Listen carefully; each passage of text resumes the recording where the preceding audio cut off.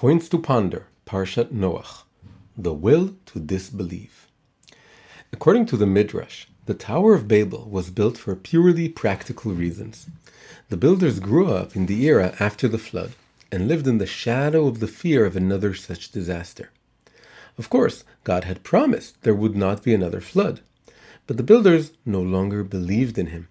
In their generation, there were no open miracles or prophecy, and the human lifespan had shrunk to 120 years. The Creator had begun hiding his face, and this was enough for them to lose faith in him. They therefore looked for a scientific and naturalistic explanation for the flood. And they found one. According to their data, the flood occurred in the year 1656 after creation. And because they saw it as neither miraculous nor supernatural, they concluded it must be part of some natural cycle. Alas, what do you do when no such observable natural cycle matches that number? Very simple, you invent one. If the flood occurred in 1656, they reasoned, that must mean that every 1,656 years the sky collapses. That was what the Tower of Babel was for, to serve as a support to hold up the sky and prevent it from falling the next time around. This midrash illustrates a fascinating human trait, the tendency to willfully deny supernatural phenomena and insist they're part of the natural order of things. Just think about it. God went out of his way to wipe out humanity in a flood and start afresh with Noach. And then a few generations later, his descendants claim this flood was just a part of some great natural cycle, like some faraway comet which visits us once every eon.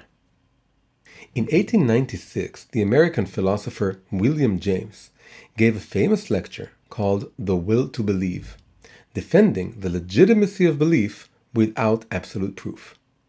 About 90 years later, the American diplomat Jeane Kirkpatrick paraphrased James' title and spoke about the will to disbelieve, the willful determination to turn a blind eye to something when evidence for it stares you right in the face. Kirkpatrick was referring to the American left's refusal to acknowledge the evils of communism, but her expression can aptly be used to describe any denial of simple truths, like the Tower of Babel's builders' refusal to see the flood as divine in origin. Where do we see this syndrome in our generation? Above all, it can be found in the insistence of many atheists that the world and everything in it can be explained solely in naturalistic and scientific terms. As in the generation of the Tower of Babel, we don't currently observe any open miracles, nor has there recently been a flood of biblical proportions that demands explanation. Therefore, the atheist will to disbelieve expresses itself in our generation in denying something even more fundamental. It denies that the very existence of the universe, with all its unfathomable complexity, is one immense supernatural wonder. Take, for example, the well-known physicist Stephen Hawking's approach to the Big Bang. For years, science insisted that the universe had no beginning in time. Then, in the middle of the 20th century, evidence was suddenly found that it did. But instead of regarding this as strengthening the claim that the world was created, Hawking used it to do the opposite, to portray the universe as a completely closed, independent system, a kind of self-contained four-dimensional sphere. Another example is the well-known television series Cosmos, written and presented by American astrophysicist Carl Sagan. Sagan opened the series with the words, "The cosmos is all that is, or ever was, or ever will be." Sagan was trying to state a tautology, that is, a statement that is necessarily always true and inarguable.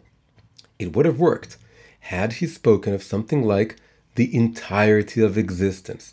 That is a broader expression that could include things beyond nature. But because he spoke specifically of the cosmos, that is, the physical universe, he a priori ruled out the possibility of anything existing beyond it. But the strongest contemporary example of the atheistic will to disbelieve is the reaction of many scientists, such as Sagan's successor, Neil deGrasse Tyson, to what has become an indisputable fact: the fine-tuning of the universe, the fact that the laws of nature are exactly tailored to enable life in the universe to exist. If any one factor in nature, for example, the force of gravity or the charge of the electron, were even a tiny bit different, life on our planet, or even our planet itself, could not exist. On the face of it, here is an overwhelming piece of evidence that the universe was fashioned by an intelligent designer. Furthermore, it is evidence that cannot be explained away by something like the theory of evolution, for the simple reason that the universe is not another organism living within a certain environment. It is the totality of environment itself. Evolution won't work here. But never underestimate the power of the will to disbelieve. Just as the builders of the Tower of Babel invented an imaginary cycle of floods so as to deny the miraculous, so too atheists have recruited imaginary entities in order to deny the idea of a creator, even outdoing their predecessors. If our universe is fine-tuned in such a way as to make life possible, they reasoned, it must be part of an infinite continuum of universes, each with its own slightly different laws of nature. It follows that the fine-tuning of the universe is not a wonder. Our universe is simply the only one in which there's someone around to notice it. Where are these infinite universes, you may ask? Here comes the best part. The other universes are completely parallel to ours, and so will never come into contact with it. We simply have to, believe they exist. It is easy to see just how ridiculous this solution is to the problem of fine-tuning. Instead of positing the existence of one hidden variable, an intelligent designer, it conjures up an infinite number of them, similar to the pantheon of other gods which ancient idolaters turn to in their attempt to shun the one creator. Make no mistake, this idea stems from neither healthy skepticism nor free inquiry, but from the passionate desire to disbelieve in God. It is every bit as religious as religion itself. A point to ponder. There are at least 2 points of light in the will to disbelieve. The first is that its very existence in the human psyche provides, paradoxically, evidence for the Creator's existence. How so? In Kabbalah, God is not just seen as the creator and ruler of the universe, but as the totality of being. The phrase, "there is nothing other than him," ein od milvado, is interpreted literally as saying that nothing exists outside of him. When God created the world, he planted a spark of this sense of totality into it. This spark is the root of the illusion that there's nothing beyond the physical universe. The second point of light is that the will to disbelieve reminds us of the power of choice and will in shaping our picture of the world. It seems that when we seriously want to believe in something, it becomes true for us.